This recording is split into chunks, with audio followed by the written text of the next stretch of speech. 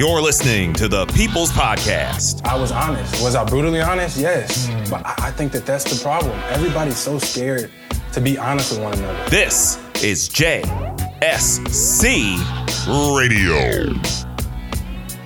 We're starting to see a lot more leagues and organizations that are actually becoming more city-based franchise. So, like, the Overwatch League is now doing home stands, which is, like, getting close to home and away. And they have city-based teams and franchises. Now the Call of Duty Pro League is starting to do that as well. And I'm sure we'll see other ones, like the NBA 2K League is expanding that.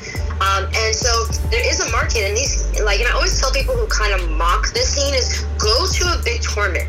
Like, go to the big tournament, actually see it in person, actually see how engaged these viewers are. Go and maybe, if you can, go and see the training regimen for these pro gamers, right? They take this very seriously, and it's like, you know, and it takes a lot of skill for them to be the top. Not every competitor within this scene is winning millions and millions of dollars. It's the top one. The same way that a lot of those same media people that are making jokes about esports are the same people who can't even play basketball themselves. You're listening to the People's Podcast. This is JSC Radio.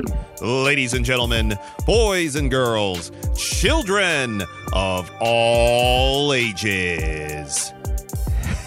Hey now. My name is J. Scott Smith, and this is the 101st episode of the People's Podcast. This is JSC Radio. How the hell is everyone doing? It is good to be back with you one more time and doing my first show as a 40-year-old. Holy hell. So I apologize for the little bit of the delay on getting this thing up here. We've had some technical issues, plus I will also explain it's kind of hard to do a podcast when you have stitches in your mouth and you're packed full of cotton. But stay tuned for that. I want to thank each and every one of y'all, and I do mean there's so many of you who supported and came out and repped so hard and showed so much love for episode 100, Episode 100, featuring the incomparable Jemele Hill.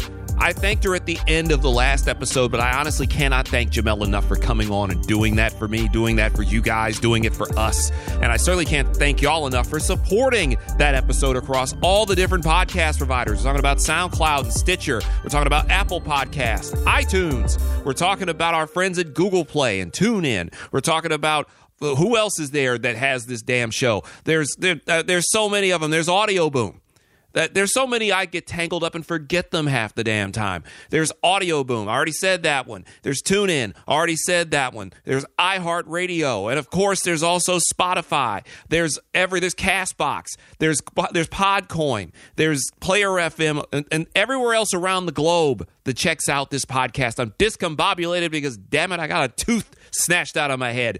I don't know even what to say right now, but I am saying this much, though. Thank you for supporting the show. Thank you for supporting me on social media at J. Scott Smith. That's JAYSCO, 2 T's, SMITH. I want to thank you for supporting the show on social media, both Twitter and Instagram at JSC Radio. Those pages are growing by leaps and bounds as well. Plus, of course, you now get to see a little bit of a preview of the show on the social medias. So I appreciate that, and all of you have checked that out, and you already know who's going to be on this week's episode if you've been following us on Twitter and on Instagram. I want to also say you need to get on YouTube and hit that subscribe button, as well as ring that little bell for notifications when something new goes up on the JSC YouTube page. That's bit.ly/JSCTube. All right? bit.ly/JSCTube, all one word, all lowercase. Be sure to add that to your damn rotation. Hit that subscribe button. Smash that subscribe button, as the YouTubers, which we will talk about in an episode like this, as the YouTubers like to say. Hit that bell for the notification so whenever something new goes up, you won't miss it. Besides, the entire unedited Jemele Hill interview is already up on the YouTube page, plus some of the best of JSC Radio has already been posted up there. This episode is going to be getting up there next week, too. So make sure you follow on the YouTube page, plus we're going to start getting some original content on there. So you want to be one of the first ones to jump on. There's plenty of room. It's unlimited room. Feel free to follow us on the YouTube page. So what's happening this week? Well, I just celebrated a birthday on September the 5th. I turned 40 years old. 40. Good God. I'm not even sure how the hell to describe what saying I'm 40 years old feels like, because it's just, it's so weird. Because it seems like not that long ago I was 25 and tearing everybody's face off in Lansing, Michigan on Saturday Night Live on Power 96.5. Now here I am, 40 years old. I've accomplished so much, but yet I still feel like I've got so much that I haven't done. And this podcast is really a part of one of those big dreams that has kind of become a reality, is being able to do stuff like this. Like, that's major league shit with Jemele Hill being on this podcast. It's major league shit being able to break a story like Ebony O's. It's major league being able to get people like Brittany Noble and Marianne E. Brooks and Jennifer Caudle and Lara Witt and Adrian Lawrence and my first ever guest, Janae Darden. And obviously Jasmine has become a mega entrepreneur. Jasmine Duke has become this mega entrepreneur. Big up to Renee Washington. Everybody's come on this show. And I took time to thank people on social media, but I didn't thank them enough even in the last episode for what they did. But to get to 40 years old, it's like I feel like I've accomplished a ton. And hell, if you're a black man, just to make it to 40 years old is, that's an accomplishment in and of itself. But just simply living is not an accomplishment. Doing is an accomplishment. And I feel like I've been able to do a lot, but there's still a lot I got left to do. And I guess I should also explain, I spent part of my 40th birthday sitting in a doctor's office, but not just a doctor's office, a dentist's office in Northeast Philadelphia. Why? Because in one of my 3 jobs, in the middle of having a meeting with another instructor, my tooth decided to explode. And all of a sudden, I've got an exposed nerve. So I have to rush out of there, drive all the way back to Philadelphia to go get a tooth snatched out of my fucking head. Oh, it's absolutely fucking lovely. No better way to spend your 40th fucking birthday than to get a tooth snatched out of your fucking head. It was lovely. And by lovely, I mean horrid. But at the end of the day, that's a hell of a story to eventually tell my kids, if I ever actually have any, is that, hey, I got to spend my 40th birthday getting a tooth sawed out of my skull because it fell to pieces on me. So if I sound a little off and if certain things have been thrown off because of the tooth issue and because of the birthday and everything else, that's why. This episode was going to drop on Tuesday, but then crazy things happen, life happens, and I appreciate my guest this week, Erin Simon, joining me. Erin, first time I saw her was on Twitter, I think it was a few months ago. She's this just full of energy, young, this young black and brown. She's black and Puerto Rican, as you'll find out more about her during the interview here. She's just a dynamic talent, and she deals with an industry that is often mocked. Gaming, esports, video games. Help me. I'm going to help you understand very quickly that anybody who knows me and knows me well, and especially remembers like the early days and early episodes of this show, there is a heavy video game influence in my life. I was a gamer before gamers had names. I got my first video game system, the Atari 2600, back in 1985. Okay? I've been playing video games since they were little blips on screens. Since I was playing friggin' Pac-Man and Frogger. Since I was out here playing Excite Bike on the Nintendo. Since we were out here doing Space Command on Atari. The original Mario Brothers on Atari. I was a gamer before gamers were gaming. So as I got older, and somewhere in my parents' house. By the way, I'm actually recording this show from Detroit. Came back home for the birthday weekend, so I'm actually recording from the Motor City, ladies and gentlemen. And I have somewhere in my parents' house, so I've come back here to visit them, somewhere in my parents' house is a photo album that has a picture of 9-year-old me in 1988 holding a Nintendo Entertainment System above my head like the Stanley Cup when I got it for Christmas in 1988. I spent that entire Christmas running on the power pad or the power plaid, whichever, on the power pad doing the world-class track meet, and my dad got a kick out of playing Duck Hunt, and of course, everybody's favorite, Super Mario Brothers. When video games enter your life and you're a black kid, it's like a whole new world. Now, I've always been a Nintendo guy, and Aaron and I get to talking about systems and games and all this too, but I've always been into video games, and I've always been a Nintendo guy, whether it was the NES or the Super Nintendo or the GameCube or Game Boys, whatever. I didn't get my first non-Nintendo system until I got an Xbox when I was 25 years old. But video games meant so much to me. I have a great story I shared with Aaron about an incident in 1990. But video games aren't just simply fun. They're huge business. Anybody who knows me, or hell, if you just go onto my YouTube, because I'm sure some of my liked videos are there, a lot of them are gaming videos. Yes, I am one of those people who could sit and watch someone play video games for hours. What up, though, Dashy? What up, though, Game Grumps? What up, though, J.D. Witherspoon, whose dad, of course, is a Detroit icon himself, and the legendary John Witherspoon. That's just some of the guys I watch. I watch gaming videos. Big up to Up, Down, Down. When you mix my two of my favorite things, pro wrestling and video games. Big up to Up, Down, Down. The gaming industry is massive. It's huge. It's big business. It's not just big business in terms of entertainment. It's big business in terms of competition, which is it's part of the thing that Aaron does for Cheddar Sports, is that they have an esports section. I still remember sitting in a newsroom at a radio station that shall not be named a couple of years ago when a story came across that the owner of the Philadelphia 76ers was going to be going into business to buy this building in Atlantic City, New Jersey, and they're going to create an esports arena where literally it is an amphitheater set up to watch competitive esports, whether it's Overwatch or Call of Duty or any of the numerous games. There's going to be an NBA 2K, which the NBA is literally tied into, NBA 2K League, all that good shit. And I remember the sneers and the typical played out mockery of gamers. And I'm sitting there and I look up from my cubicle and I say to them, you guys really don't understand. That is a big effing deal. Like gamers, like all you have to do is when they're packing out the Staples Center, when they're packing out the Caesars Grand Garden Arena, when they're putting 10, 15,000 people in an arena to watch video games, it's more than watching video games. That's revenue. And that's not even getting into the fact that there are guys where this is their life. You just had a kid, and when at the time that we recorded this interview, it was right after the Fortnite championship, where the kid who lives in Pennsylvania won all that money.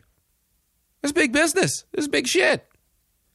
And video games have been a part of my life because for so long, that's my outlet. Whether it was playing Madden or Mario or Street Fighter or Mortal Kombat or Killer Instinct, whether I was out here playing Super Mario Kart, you could take your pick on which Mario game. I even did a whole thread the other day on Twitter about the underratedness of Super Mario Brothers 2. I am also a guy who's deep in the weeds on that thing. And yes, I may not play Overwatch, but I know if I ever actually started playing Overwatch, I would get really into Overwatch. If I started playing Fortnite, I would probably get really into Fortnite because all that looks fun to me. And no, it doesn't make you a loser if you like video games. And no, it doesn't make you a nerd if you like video games. So what if you do? I don't care if you're 15 years old or 45 years old. There's nothing wrong with being into video games. Because guess what? Now we're to that point where people who are my age grew up on this shit. This is what it is.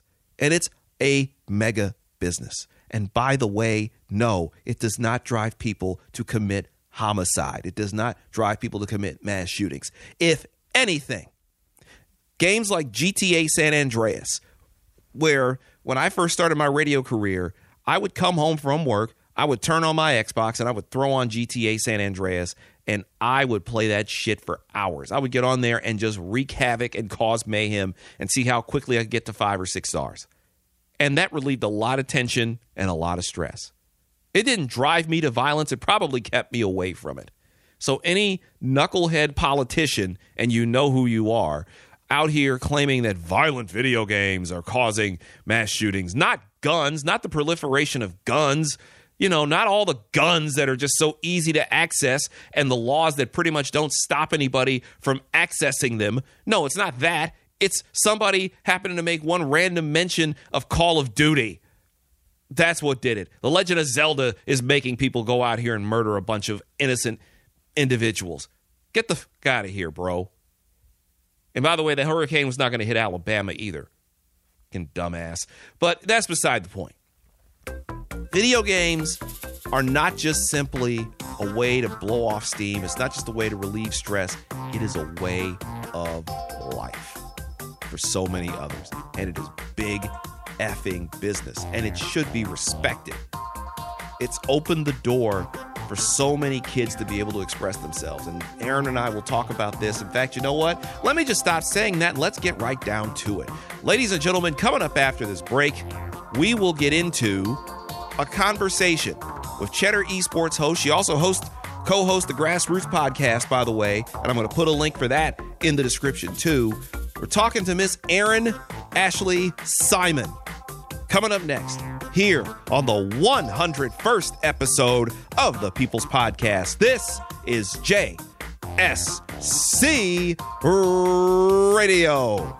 And we'll be back with Erin Simon after this. You're listening to the People's Podcast. I'm not going to be responsible for what happens next. This is JSC Radio.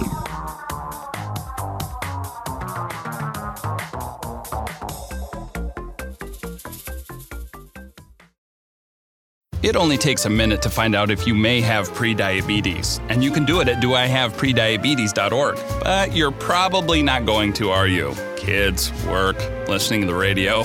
You're busy, which is great because busy people can't get prediabetes. Oh my, I read that wrong. They can. Should have worn my glasses. So visit doihaveprediabetes.org and take a short test, because prediabetes can be reversed. Brought to you by the Ad Council and its pre-diabetes awareness partners. Hey now, what's happening? J. Scott Smith here. And I understand you like JSC Radio. I mean, if you didn't, you wouldn't be listening to me right now. But there's a better way to not only listen to JSC Radio, but to also get paid. You heard me. Get paid to listen to podcasts. Just get the Podcoin app on iPhone or Android. It's free and easy to use. It turns your podcast listening experience into money that can go to charity, or if you just want to get an Amazon or a Starbucks gift card, just use Podcoin. For every podcast you listen to, you get Podcoin that goes into an account. By the way, the app is free. It goes into an account, and the more you listen, the more Podcoin you get. You can turn those Podcoins into gift cards. Seriously, just go get the Podcoin app, and you can even use the invite code JSC Radio. You'll get 300 Podcoin just for signing up if you use this show's code. Once again, use the invite code JSC Radio to get 300 Podcoin. Give it a try today. Go download the Podcoin app now and enjoy JSC Radio. You're listening to the People's Podcast. You can't say F you to your granddaughter? I just did, Morty. Here's dessert. You. This is JSC Radio. Don't hate the player, hate the game, son. All right, so what do you guys think, though? What other crossover brand opportunities could this, I guess, create? I don't know, maybe Tupac in a romantic comedy now? His music and his I don't know. What is Hasbro's just going to sit on it? They're going to release like a compilation album, one or two unreleased songs. Unless they let that intern Lamont get to it. It just doesn't seem like a good buy. Unless like it's a safe buy. Well, unless you got to come to them for like music if you want to make a movie about like Suge Knight or some shit. What if they made like a Death Row Monopoly? Yo, that'd be fire. That'd be pretty dope. I mean, they keep putting out like different iterations of it, so I can see that. Yeah, we what was the what would be the pieces for them? Like, I don't know. What would be the piece for? Well, the jail is obviously the jail. We know where jail is jail. It would probably be some of his titles like California Love. Yeah, that's what I'm saying. Like Boardwalk could be like Crenshaw. Yeah. Nah, Suge Knight is a cigar. A cigar, yeah. Snoop Dogg's just a fucking blunt. It's a Doberman Pinscher, man. It's a dog. Oh yeah. What would Dre be? Oh man. A turntable. Turntable. A drum. What would Cube be? A mic? What? Ice Cube? Ice An Cube. Ice Cube. Ice Cube? I know. I feel like that would be cliche to make him be an Ice Cube. That's the only reason why I didn't say Ice Cube. Oh. When was Ice Cube a part of Death Row? You said what? When was Ice Cube a part of Death Row? Okay, he was not. I know he's not. I'm just talking about just characters. Stay with me.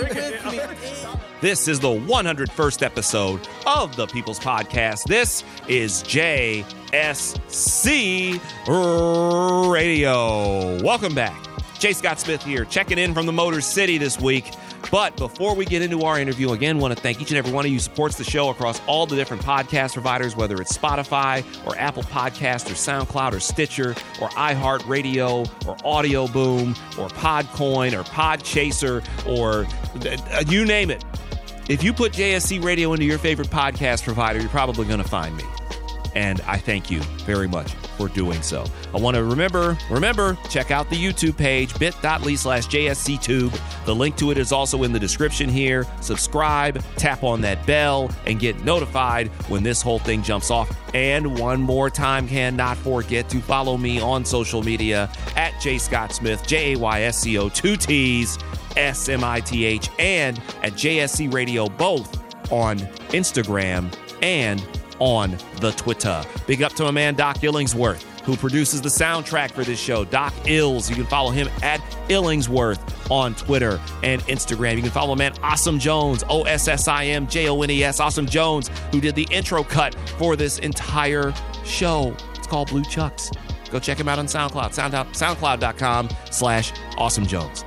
So I did this interview with Erin Simon, and we talk about a little bit of everything dealing with gaming. We go into her background, her upbringing, her past as a sports reporter. Oh yes, we hit on a lot of different things. She's super cool. I did this interview a few weeks ago. We're finally able to get it down for you guys, and I want to thank you as always for supporting the show. This is the 101st episode of the People's Podcast. This is JSC Radio, and it's now time for my conversation with Erin Ashley Simon of Cheddar Esports and the Grassroots Podcast. Let's talk about some gaming, y'all. Always say I try to find compelling people to talk to because the C in JSC Radio stands for conversations. And I couldn't imagine having a better conversation about what we talked about in the first segment, my love of not just video games and of gaming, but also that people need to stop sleeping on how important it is to business. And no better person to have in here than one of the foremost, not just I consider experts, but just someone who really enjoys what we do as gamers. I welcome Erin Simon onto JSC Radio. Welcome to the People's Podcast, and thank you so much for taking time to talk to me here. Yeah, no problem. Thank you so much for having me. I'm super excited to kind of get into this conversation. So before I go further into this, I want to know a little more about you. Like, where did you grow up? What got you into gaming? What inspired you to kind of get into video games? What started you there? What sent you down this path? Okay, so what kind of got me through this whole path of like gaming world is I've always been an avid gamer. I remember my brother's first console when I was alive was Sega Genesis, and he played Sonic the Hedgehog a lot on that, and I was kind of like, in a sense, mesmerized. I was like, wow, what is this? It's so colorful. There's rings, there's so much noise and everything. And then from there, I've been pretty much playing video games since then. You know, my family has always been very big on technology, and they really do like video games, stuff like that. So that was something that like my parents embrace a lot. And also, you know, as long as they essentially said, as long as you got good grades and everything like that, like you can play as much video games as you want. And so I pretty much own every single console growing up. And I remember the days of like Game Boys, the original Xbox, the original PlayStation, you know, even before, we used to have an arcade game in our basement. And so in terms of that side of things, you know, video games have always been a part of my life. And then when it comes to media work, you know, I currently work at Cheddar Esports, but I've been working in media since I was 16, so about 10, 11 years. And wow. I've covered everything from traditional sports to music media And then I would say last year I started covering a lot more of the esports scene. I watched it a bit, but really last year I jumped more into it. And so now we're here at Twitter Esports, where my main focus of coverage is more the traditional esports teams and leagues and stuff like that. And I basically, that's my main focus in terms of expertise or just knowledge and information when it comes to our show. But the only thing about Twitter Esports is it kind of forces you to gain knowledge in so many different sectors of esports, whether it's the business side, whether it is adjustments and rules and regulations and teams and stuff like that. So over time, I've gotten to really understand and learn a lot more about the other aspects of the esports scene too. So you mentioned you covered traditional sports. What sports did you cover beforehand? Honestly, I've had to cover a lot of different sports. When I was doing some freelance work and internship for the Wall Street Journal's sports department, literally I had to basically cover whatever they want me to cover. I mean, of course, they allowed me, they had me focusing on sports that I already had knowledge about, and I actually enjoyed football, basketball, even soccer. I remember back then it was the World Cup, so I got to do a piece on the women's national team. And but then also I went to the University of Kentucky, so I covered a lot of our sports, and I helped and assisted with our athletic department when I was there as well. So, but I've also had to do some coverage on unique angles of sports. When it comes to social media, finding out one of the most liked football players on Facebook was Michael Vick, which is kind of crazy because it was close to the time where the dog abuse situation was happening. It was about 10 years ago, yeah.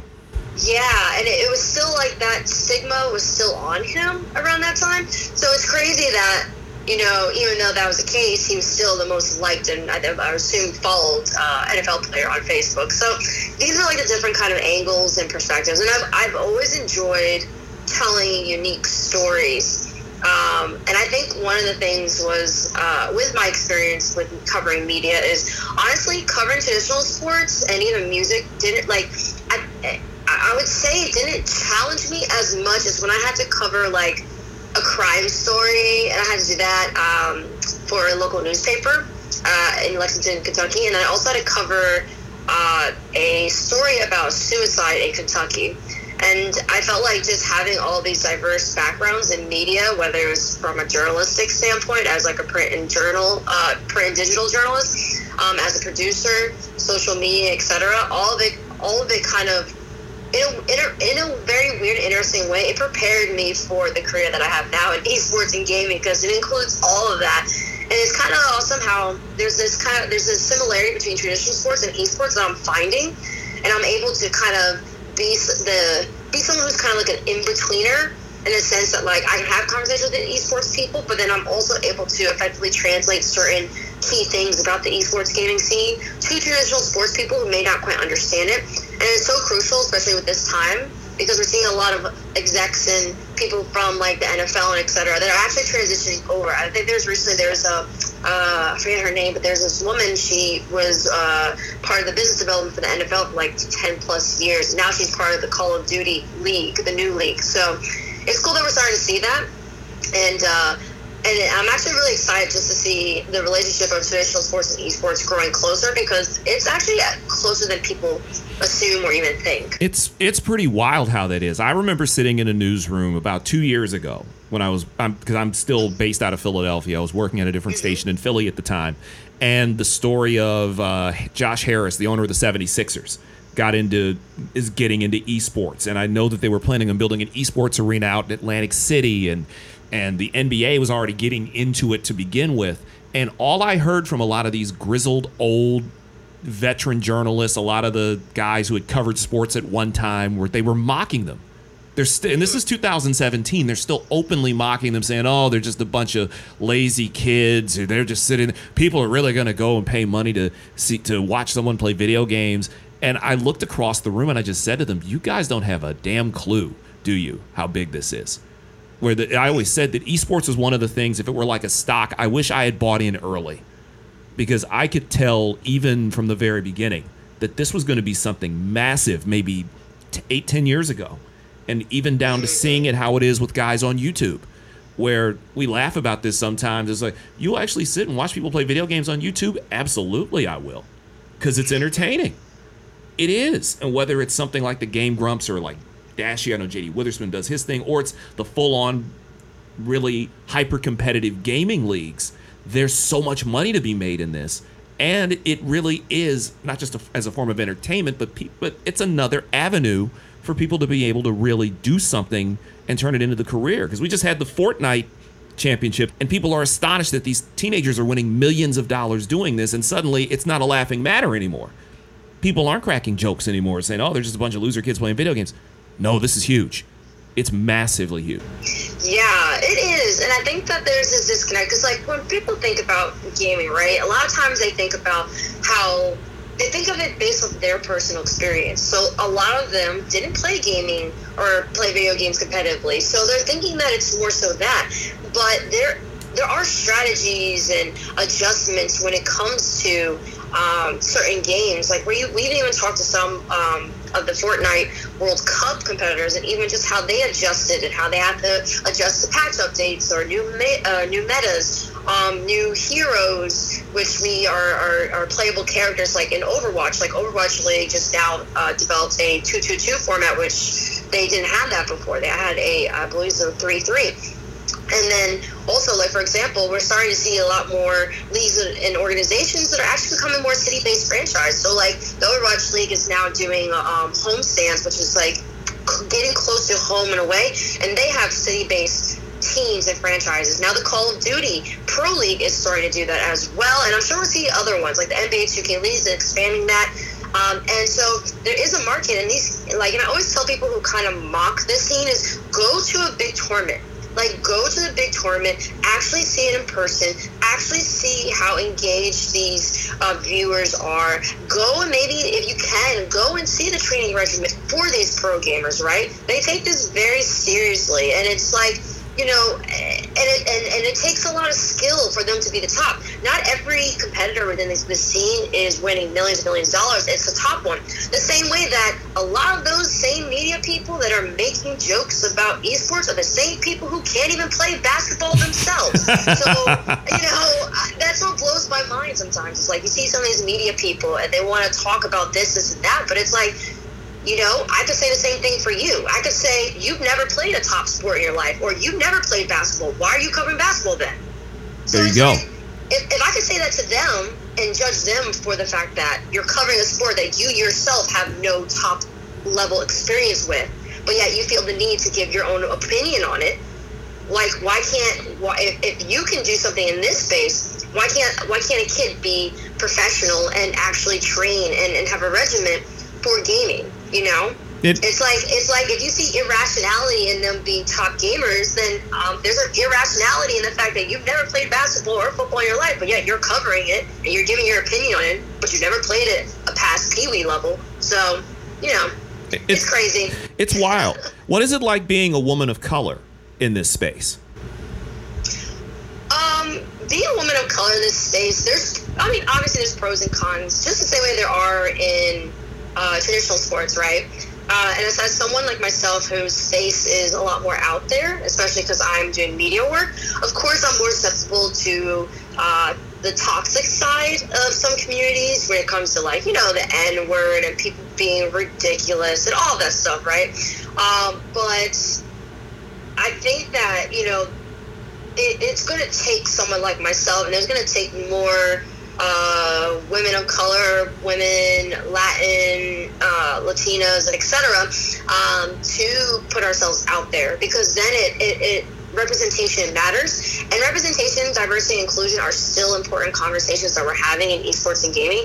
Like, there was a recent news of this young deaf girl who made who got selected as part of FaZe Clan. Now she's a member of FaZe Clan, which is really big because FaZe Clan was male dominated. Now they have a young lady on it, but now it's like, okay, we're still in this phase where, like, that or Chiquita Evans being the first women gamer, and all of them deserve these accolades, but it's like, you know, I also kind of want to get to a point where a woman joining a pro team is not like a headline story. It's like, a common thing, you know. It's like how if you hear of a black guy getting a coaching job, where we want to get to the point where it's like the NBA, where it's not a big deal that you have a black coach on your team, that sort of thing. Yeah, and so like that's like something I would like to see change, is like not change in the sense of like they don't deserve the headlines. They do deserve the headlines, but I definitely want this to be something that's more of a common thing, and that's why, you know, for myself, being a woman of color and putting myself out there and talking about gaming is so important, because representation is very important. Despite what some people think, it is super important. There's so many kids can look at this and be like, wow. I've had I've spoken to so one of my professors from college, Professor Buck Ryan. He had me talk to his class, and like some of them were like, they didn't even know they can have a career in this space. But the fact that they have seen me, and he's shown some of the shows that I've worked on, it allows people who love video games and esports, who may not be pro gamers, realize that there are other career paths that you can have in this space. And also, you know, there are people just like themselves in this space as well. So it's been a good experience. You know, like I said, obviously I've dealt with like the N-word and some crazy stuff, but overall I've had a lot of support. I've had a lot of people who appreciate what I bring to this community and are happy that, you know, I'm serious about the stories that we tell in the interviews and stuff like that. And I really try to convey the messages from the esports community and the gaming community back to the traditional sports and traditional media outlets, and do it in a way where, you know, a lot of people are trying to jump in this space because they see the dollar signs, but it's just like, you got to come in with the right intentions and understand and treat this like not every esports competition is the same way that, yeah, baseball and football are sports, but they have different set of rules. They have different amount of players per team and stuff like that, right? Oh, yeah. Even like, you know, even with the salary caps. So, state of the esports leagues. It's under esports, but Overwatch League is run different than how the Fortnite World Cup is. So, just little things. But I do love the fact that, like, you know, I do have, like, professional athletes and artists and stuff like that are now reaching out to me because they want to figure out how to get into this space, or how to showcase their passion for gaming in a way that it doesn't, like, turn off the community or turn off their current fans. So by naturally doing this, I'm kind of becoming a liaison and kind of being like a middle person. So I'm happy, and I'm really excited for what's in store, especially for Cheddar Esports. There's so much going on, and I love how they support me as not only a gamer and media person, but also as a black woman. They're very supportive here, so it's been great. So I guess let me get a little background on you now. And now, where are you originally from? Because clearly you came up in a family, as you've laid out there, that is very open to you being a gamer. Because I know some communities of color, or even different generations, where I'm a little bit older than you, and I remember the idea of a kid playing video games all day was just frowned upon, laughed at. I have this funny story from when I think I was 9 years old. They used to have the old Nintendo World Championships, and they were coming to Detroit. This is about 1990. No, I was actually 11 years old. They were coming to Detroit, and I wanted to go. And I still remember my mother just almost mocking me, saying, why would you want to go to a place to watch people play video games? And this is in 1990. And I was just heartbroken, devastated by this. But it's like some people are now, it's a lot more open. You're a little bit younger than I am, and you came up in a family that was more open to that. So like, what's more of your background? Like, how you grew up and you were able to play with the different consoles, which makes me super jealous that you were able to get through all of them. I was a Nintendo guy. I didn't do a lot of the Sega stuff until I got into college, but you've had a lot of, it sounds like you've had a lot of really cool experiences. So where did that begin for you? So I was born in Abington, Pennsylvania. And so, like, my dad's originally from Philadelphia, and then my mom's originally from New York. But my family has always been kind of, like, open to different, like, arts and technology and stuff like that. I mean, we are very much a tech family, but then also, like, we are very much into expressing yourself in arts and stuff like that, because my family is very mixed. So I'm a lot of different things in terms of ethnicities, but I mostly identify with being Black and Puerto Rican. And so, you know, my family has always been different and has always embraced being different. So with that comes embracing different hobbies and interests and stuff like that. It wasn't like anything where like anytime I was into like photography, art, video games, stuff like that. My parents saw it more so of like me becoming more well-rounded. And especially because I once upon a time, I grew up in a single household, but now, my stepdad has been around in my life for a very long time, and he actually created one of the first video games for the Commodore. Wow. And so that's like, just that alone shows like how much my family is so embracive with that side. And my parents always wanted me to be a well-rounded woman because they felt like in life to open your eyes and ears to things that are out there and life in general will ultimately bring you more experiences and make you a better person at the end of the day.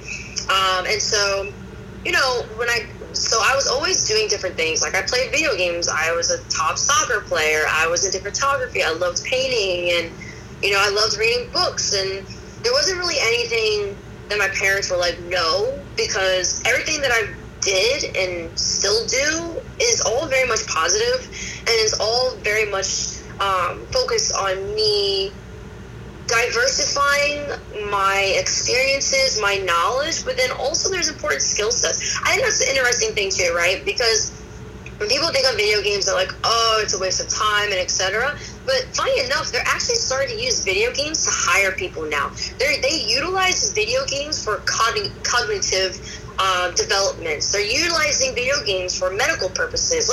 So video games actually have benefits that you can utilize, and it's funny enough how people on social media now, like they meet people or they make friends with people on social media, just on Twitter. Yeah. Oh, That's what we were. Yeah. But the funny thing is gamers have been doing that with video games. Ever since we had the capabilities of playing on Xbox Live, we were making friends online before we even met them in person. And that's what people are doing on social media. Like, that was the social setting in gaming. And gaming is still very social based. It just has the online capabilities. But what they don't understand, or maybe what they don't see, is there's also local events and for one of the biggest fighting game tournaments, EVO. A lot of people in the FGC, which is the fighting gaming community, they're all going to Vegas to link up to go to watch this tournament or to compete in this tournament. So, just having that experience, and I know it kind of went on a little bit of a rant, but my parents, as you could tell, I'm very passionate about this, and it's something that I love. I love video games as much as I love sports, and as much as I love music. And it's I'm able to find a path that I can incorporate all, but I wouldn't have been able to do that if my family wasn't open to me being able to pursue all these passions. But like I said, it stems from the fact that my family is very mixed, and we were mixing when it was illegal. So we've never been a family where we look down upon anyone's career, anyone's hobbies, any of that. At the end of the day, my mom's side came from Puerto Rico. My dad's side, originally from Virginia, moved to Philadelphia. And the one thing is they all said it's just be hardworking, and get your education. That was the most important thing for them. Everything else, if you want to do, as long as those aren't affected, cool. It sounds like your family doesn't want to operate in this monolith. That some communities of color, we can be guilty of that. We will occasionally operate in a monolith, you're into that. That's something that white people do. I've heard that way too many times about gaming and so many other things. Oh, that's something that was no, somebody had to be the first to do something. And occasionally, maybe we just enjoy it. And it's so cool to hear that. You mentioned music. What are you listening to? Oh, man. Honestly, I listen to all, I was never, of course I grew up around hip-hop. So my uncle's cousin is Scoob from Das EFX. So hip-hop was always played around in my family. Wait, from Das EFX. One of my favorite groups when I was a teenager, Diggity Das EFX. That's, wow. Okay. That's super cool. Yeah, no, it's super cool. So growing up, my uncle played a lot of hip hop. My family did, and then my family was always big and into R&B and just. So I listen to all sorts of music. I'm the kind of I'm someone who I obviously, like, I love hip hop and I love R&B, but then also, like, I'm open to listening to country if it makes sense, and I'm interested in pop. I even listen to classical music sometimes. It helps me concentrate. But, like, I listen to, like, you know, old school acts, like obviously Das EFX and then Wu-Tang and a few others. But then also, you know, I'm listening to, like, younger cats, like YBN Cordae. His project is really solid. I checked out previously the Dreamville project with the entire team. They had a really dope posse cut on there. I listen to R&B, old school R&B and new school.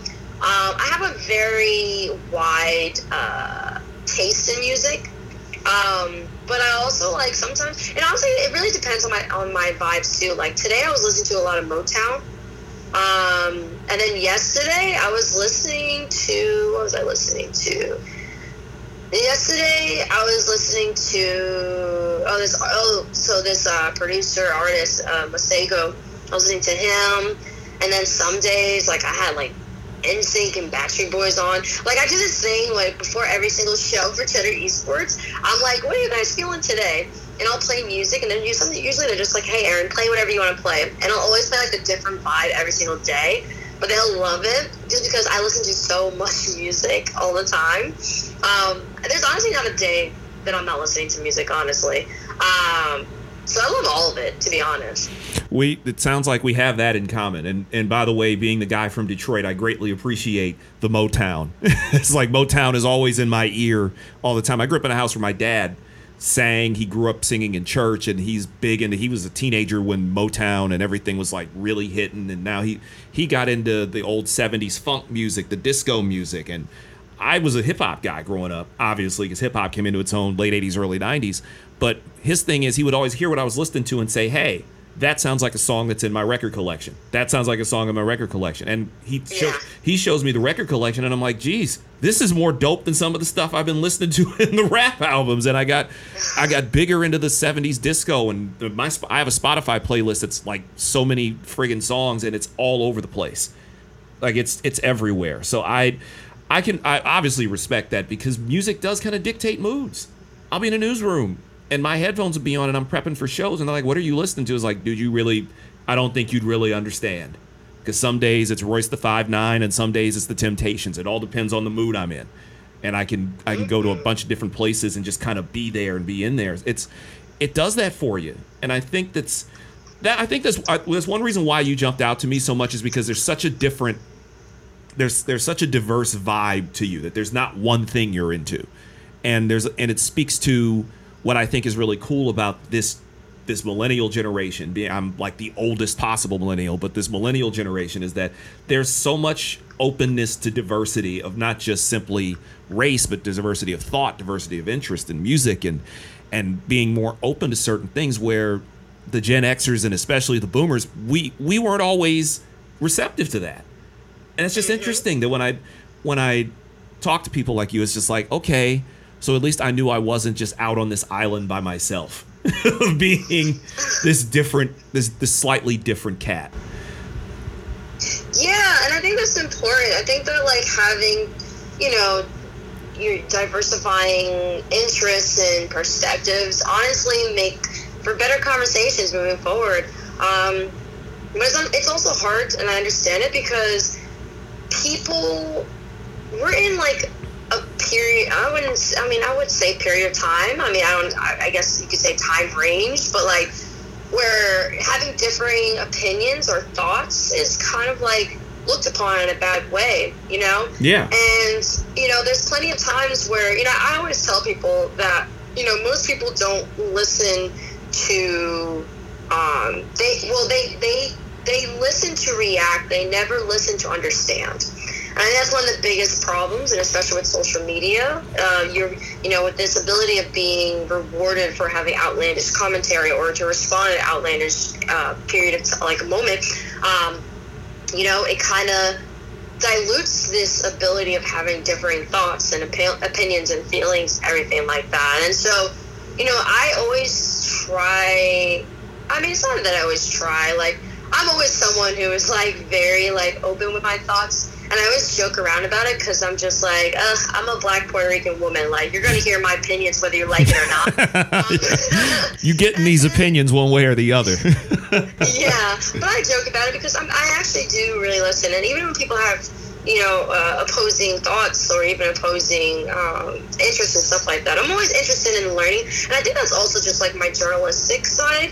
I like learning about different things, and I like hearing about different, like how people think and how they process and how they view things differently from everyone else. And it's funny enough because I actually had a conversation with my coworkers not too long ago, and he even was like, "Thank you so much for like the way that you communicate with me," because even though we were talking about just like social disparities and just how like the perception of social issues and things, can stem from the fact of how we were upbringing, what our ethnicity is, because like, he's Jewish and white, and how he viewed things, there were certain things that he didn't even process in his mind because he is Jewish and white. And exactly. Like, can't blame him for that, But then it's just like, I talked to him from my perspective, and then there were some things where he had his thoughts, and I was like, oh no, I agree with you on that. And so, I think it's important for us to continue to open our eyes, mind, and ears, because that's the only way that we're going to make things better, just overall, not just for ourselves, but just overall better in the world and in society and etc. And I think that, like, if people were more open to allowing kids to pursue, like, the gaming scene, or just be you may not have to understand it, but just be okay with the fact that there are kids that like watching other people play video games. It's like the same way that people like watching people play football. Exactly. It can be exciting and entertaining for them. So yeah, I just hope that, like, with people listening to this, or people engaging with me, or people just engaging with others, I hope that they aren't afraid to express their different interests and hobbies, because ultimately, like, you never know who's watching, and you may help someone in the end by showcasing and really discussing and highlighting the other hobbies and interests that you might not otherwise have showcased. So it's super important. Yeah, I told you that conversation would get pretty deep, and it didn't just deal with video games. However, we will get to the topic at hand coming up after this break. Plus, Aaron and I also talk about how this generation of kids and teens and young adults is finally able to embrace being who they are, and not just through esports and video games. My name is J. Scott Smith, and this is the 101st episode. Oh yeah, we just keep on rolling, baby, of the People's Podcast. This is JSC Radio, and we'll be back with more from Aaron Simon after this. You're listening to the People's Podcast. So put that in your pipe and smoke it. This is JSC Radio.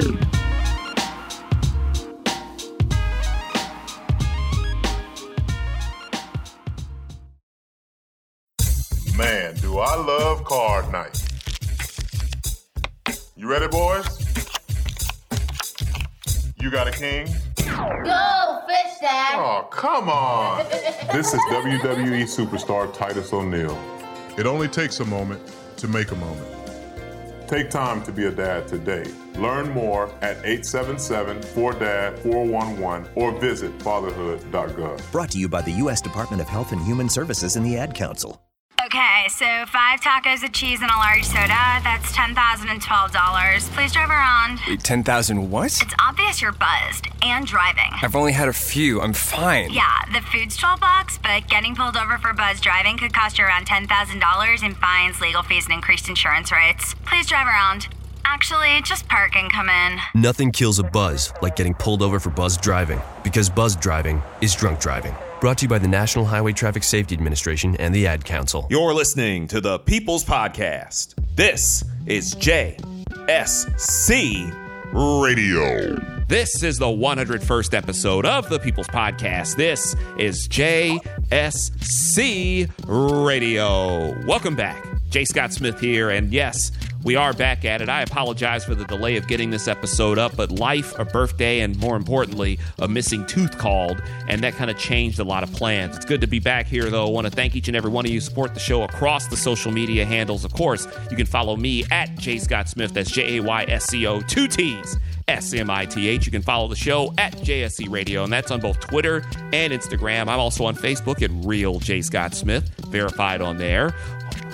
Yes, sir. And don't forget to, of course, support my man, Doc Illingsworth, who produces the majority of the soundtrack you hear on the show. Follow him at Illingsworth. Shout out to my man, Awesome Jones, who did the cut that opens the show. You can follow him at Awesome Jones, OSSIMJONES. That's also his name on SoundCloud, where you can check out all his music, SoundCloud.com/Awesome Jones. It's also SoundCloud.com/Illingsworth.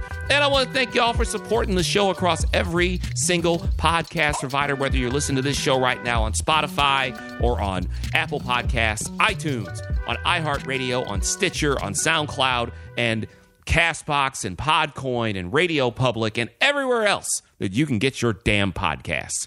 But now we get back to our conversation with Aaron Simon, and we pick it up talking about this generation of kids, young adults, teens, everybody finally being able to fully embrace who they are. Because Aaron came up in a household that allowed her to be her, and it shows in the person she is now. She's undyingly positive, which is something we really need a lot more of these days, too, by the way. My name's J. Scott Smith, and this is episode 101 of the People's Podcast. This is JSC Radio, and let's get back to our conversation with Aaron Simon. I was saying the other day to someone, and I mean this in the best possible way, that this is the first generation of Black kids, kids of color. This might be the first generation where kids of color are really allowed to be weird and really embrace things that people always perceived as weird or odd or different. Where now if a kid's into video games, if he's Black, he doesn't get the crap that maybe someone like me got in 1987 or 1988, where it's like, how can you be into video games? It's weird. Or even in the early 90s, where now if you're into this sort of thing, there's a place where a kid can go and be seen, and it's like, this is me. These people get me. These people are into me. If you're into the arts, you're into dancing, whatever it is, you're into doing engineering. There's people who are big into just like doing code. All these different things. You don't feel as ostracized anymore because now you feel seen, and it helps to have people like you, where it's like, okay, it is cool to do these things. It is interesting to do these things. You're not just you're not considered a nerd, or being a nerd is actually a good thing now. And I like how you mentioned, by the way, that nuance is a word I love to use a lot, because we have it in social media. We don't have enough nuance in conversations. It's either all or nothing. Someone just makes a blanket statement and that's it.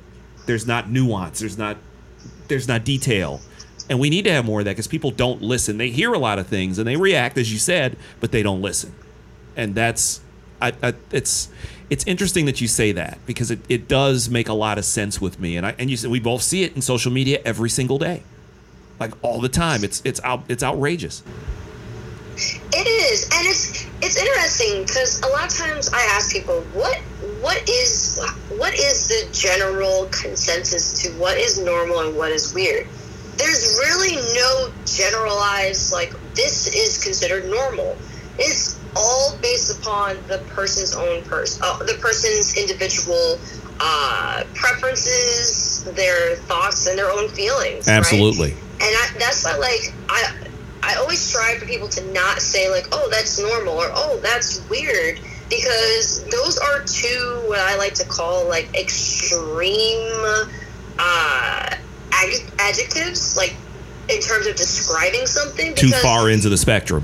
It's a very generalized term, and I always believe that generalization is not ever a good thing. And so it's funny because people are like, oh, it's cool to play video games now. It was weird before. When in my eyes, I'm like, no, it was always cool to play video games. You guys just changed your perspective of it. But a lot of us are the same. And so, you know, and I like how you said that, like, Black kids are able to be in this space, like, and to be expressive of ourselves. That's what I like to say, expressive. I don't even like to say weird. It's just we're being more expressive of ourselves and being more of ourselves. Exactly. And it applies to, and it's not just even Black kids. I think just the youth in general are becoming more comfortable with being themselves. Like, we're seeing more people who are expressing interest in stuff that they may not otherwise. Like, we're seeing the growth of Afropunk, right? We're seeing the growth of kids being open with their sexuality from the LGBTQ plus community. So I think that it's just more so like we ourselves are more comfortable with being ourselves. And I think that's like the key thing. Like kids they don't care what you think about esports or gaming. They just love being a part of it, and they love watching people play video games. And to them, that's a part of who they are. And they're going to do it, whether these older people or just individuals like it or not. And so, you know, sometimes you gotta, sometimes things have to grow, and you have to force people to change their perspective. Like as for you being a hip hop fan and me, remember that time when hip hop was looked upon as being a bad, weird thing? If we ever get to talk at longer at length about other things off air, I got some stories about how hip hop, just being 8-9 years old when rap music first really took off in the mid to late 80s. I got some stories about how people looked at hip hop. It's like the black community, the older black community, the boomer black community looked at hip hop the way that they looked at rock and roll in the 50s and 60s. It's going to ruin society. It's like that sort of thing. It's the same thing. Yeah, that's why I've always been more open to it, because I remember what it was like in 1993, 94, 95, where my dad would dismiss rap as, oh, that's not going to last long, to 10 years later, he's sitting in his backyard listening to my Tupac albums. And yeah, Pop, I put you out there like that. But it's real. That's very real. It's interesting. We'll do a little rapid fire here to close this out. Now, you mentioned you've had all the different consoles. Which one would you go for? The Dreamcast or the GameCube? That's a good one. Wow. That's a good one.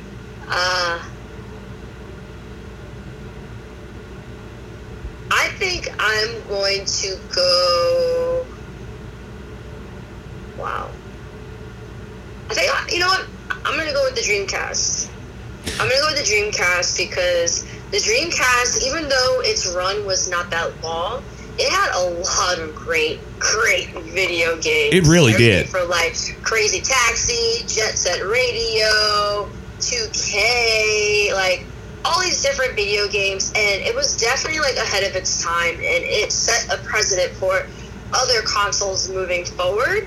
But I also do believe that even though GameCube was a system that a lot of people bought, especially for Melee, which I love. That's one of my favorite games. Oh, absolutely, yeah.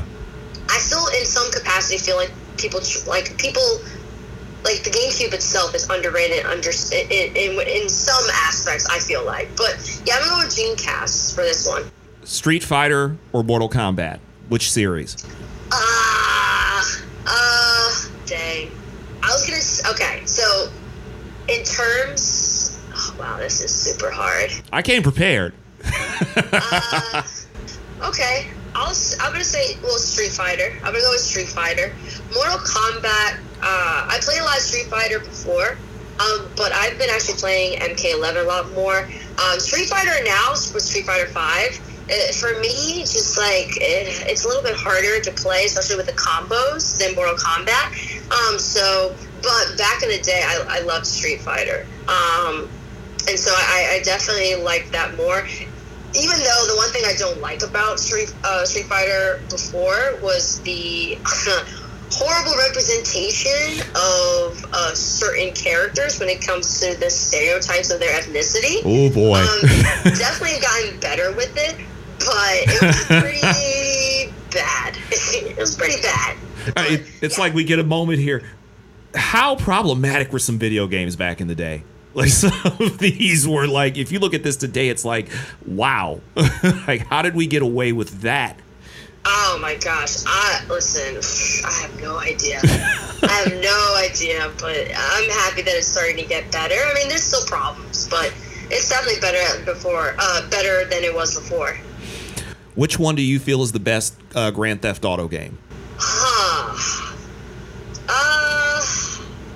Well, okay, so what I will say is a lot of people do enjoy Grand Theft Auto 5, especially in the online play, because they're actually doing mods now for the online game, which is like really cool and entertaining. But for me, the one that I felt like was so instrumental in the entire series was San Andreas. That was the most important and instrumental title for Grand Theft Auto. GTA San Andreas is, for so many years, the Mario games. I mean, I'm a big Mario guy. Like Super Mario, I could play Super Mario World anytime, like it's the first time I've ever seen it. GTA San Andreas, I half jokingly say this changed my whole view of video games, because that was like playing a movie. It was watching a movie. It was so real, and maybe because it was seeing, albeit somewhat stereotypical, seeing a black character be the focal point of a video game like that did something for me. It did. And it was hood, and it was wild, and it was fun. And there are days where I could follow the missions, and then there were some days when I was so stressed out from work, I'll sit there for 2 hours and just see how quickly I can get to 5 or 6 stars and just get after it. Yeah, San Andreas was a, pardon the pun, it was a game changer. It really was, in so many ways. Yeah, it really was. And also, I felt like San Andreas, Vice City, yeah, but I really felt like San Andreas, when it came to the radio station, was very influential, especially when it comes to, kids in, suburban areas that aren't used to, old school rap or, R&B or anything like that. And it was funny because I tweeted out before. I said the Grand Theft Auto's radio station was the Spotify Discovery before Spotify even was there. I'm saying... Oh my God. Yeah, it was so great, because between that game and NBA Street Volume 2, they had two of the best hip hop playlists I'd ever seen in video games, where it's like those games straight up spoke to me between those two. And I had two stations on GTA San Andreas that I would always just have going. I would occasionally stray to the rock station just to hear what they had on there, but it was always just give me these two rap stations and just leave me alone. Let's make this work out. Or the old school station. We got to bang this out. It was an experience. It was not just a game. Yeah, truly was an experience. And I guess one final question here. We could go on this all day. You're stuck on an island. You have the capabilities to play one game and one game only. What is it? One game and one game only. That's a good question. Wow. One game, I can only play one game. What would that one game be? Wow, that's a doozy. That really is a good question, because I'm trying to think, how I'm thinking is okay, well, if I'm going to be stuck on an island, what's a game that I could play consistently that's going to be a different experience that I will enjoy? Honestly, I probably would just do... I would just probably do Grand Theft Auto. Because if I'm stuck on an island, I can't play online. If I could play online, it would be a different game. But, I think I'll probably do Grand Theft Auto, because there's so much more that you can do. And I can constantly, come up with, random objectives, collect certain cars and... try to evade the cops, just all these different things. And I felt like there's so much creativity that can be put into it, especially if I have the capabilities to do mods. So yeah, I'll probably do a Grand Theft Auto game. Aaron, I really appreciate this. How can people find you? How can people reach you between social media and the multitude of things you do? And of course, I know you've got a podcast. Definitely put that out there and put that over. Yeah, no problem. So everyone can follow me at Aaron A. Simon, E-R-I-N as in Nancy, the letter A, S-I-M as in mother, O-N as in Nancy. That is my username for all social media platforms. And you can also find the podcast. I have my friends, Grassroots Podcast, my work at Cheddar Esports, and pretty much anything that I do, whether it's work or personal, is all going to be on my social media. So if they just check out my Twitter, Instagram, all that, they're going to be able to catch all the fun that I'm taking part in. Aaron Simon, thank you so much for coming on JSC Radio. We could have done this for 2 hours, and it probably still wouldn't have gotten it all in. But thank you so much for coming on with me, and continued success to you, because you're really kicking ass out there. And I am super stoked that you came on with me. No problem. Thank you. And there you have it. Another one in the books. And I want to thank Aaron for coming in and doing that for me, because she's got a hell of a busy schedule, just like I do, just like Jamel did, just like so many other people who come on this show. So anybody who gives me 45 minutes to an hour of their time. I am absolutely grateful for that. So again, be sure to follow her on Twitter at Erin A. Simon. Erin, E-R-I-N, letter A, Simon, all one word, on Twitter and on Instagram. She's verified just like I am. Original. She is verified on there. So again, Erin A. Simon, you can check her out. Check out the Grassroots podcast. I've got the link to that in the description. It's also going to be on YouTube as well. I'll put the YouTube description there as well. So check them out.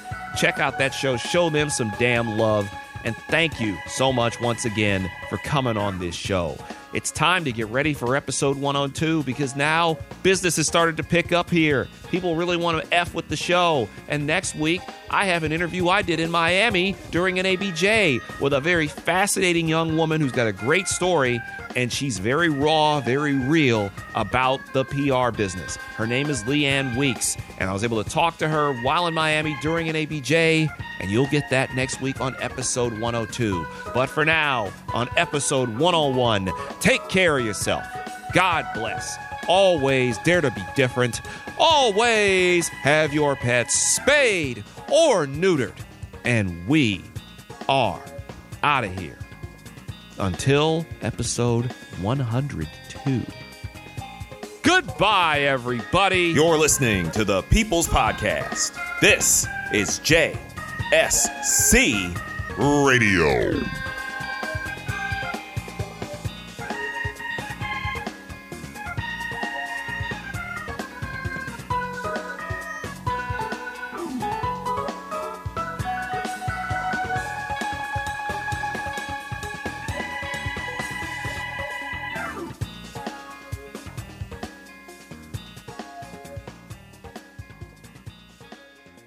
I heard on the news about that 5-year-old who found his uncle's gun. The kid didn't know it was loaded. I heard on the news about that 14-year-old girl who was bullied online for like a year. She couldn't take it anymore, so she got her dad's gun from his nightstand. I heard on the news about that guy who broke into someone's house, stole a gun from the hall closet.